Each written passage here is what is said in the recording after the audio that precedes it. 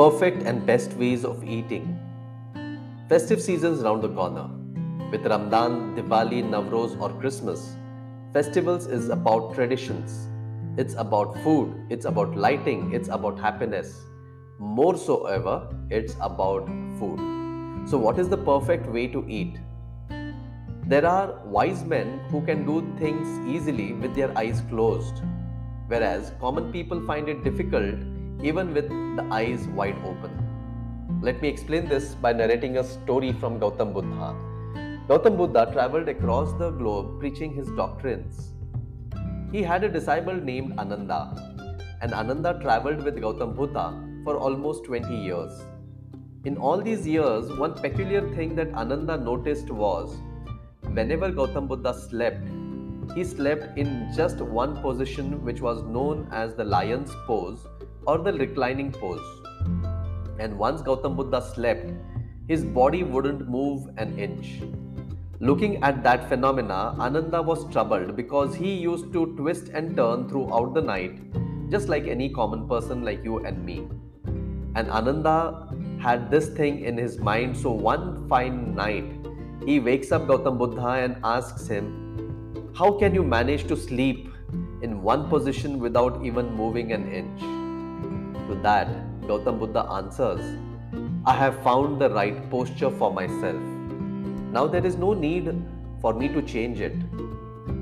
I am as awake as anyone, even when my body is fast asleep. I have found the right posture for my body." But you are still searching for it. It's not about twisting and turning of your body. It's about the mind that is twisting and turning. Gautam Buddha said, "I have gone beyond my body. When I sleep, my body is left alone, and my mind is awake and it watches my body. The body is just like a dead body." He asks Ananda, "Have you seen a dead body moving?" This is extreme limit of awareness. Then practice to sleep in such a way that when you sleep, your body is like a dead one, separate from the mind. The mind is in a state of awareness.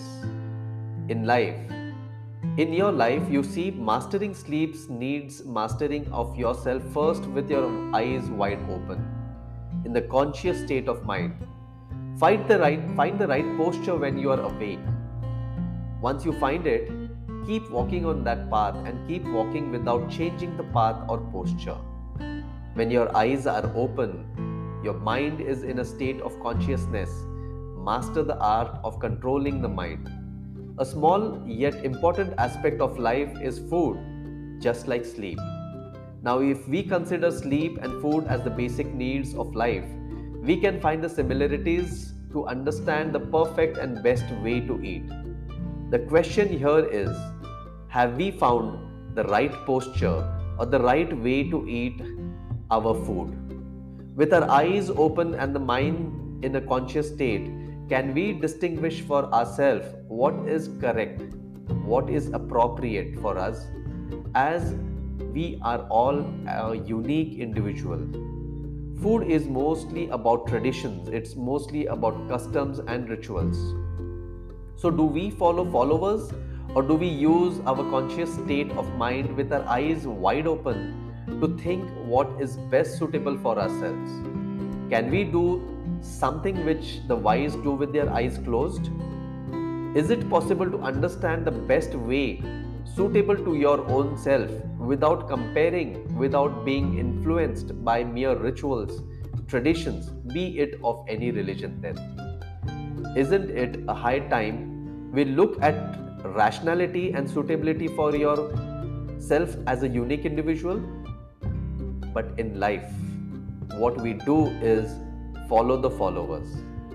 Traditions, rituals, everything is about learning. The question is here is not about the sweets, it's not about any tradition, or it's not about any religion. It's simply about affordability. It is about the awareness. It has to be about change. The question here is not about Diwali, it's not about Ramadan, it's not about Navroz, or it's not about Christmas. It's not about any religion, it's about the consequences of indulging. Can your body, your mind, and soul afford to indulge? Especially your body. Under the pretext of tradition or religion, we follow the followers.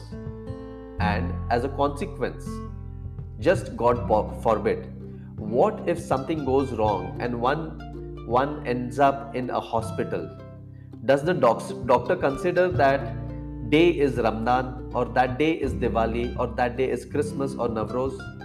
Once in a hospital, you are just a patient with no rituals, no tradition, no caste. COVID tried its best to unite us all on taking care of your own self. Question here is how? Gautam Buddha found the right posture for his physical, mental, emotional, and spiritual. Question is, what about you? So, until you find the right postures for yourself, until you know what you can afford to eat, be wise to make the choices.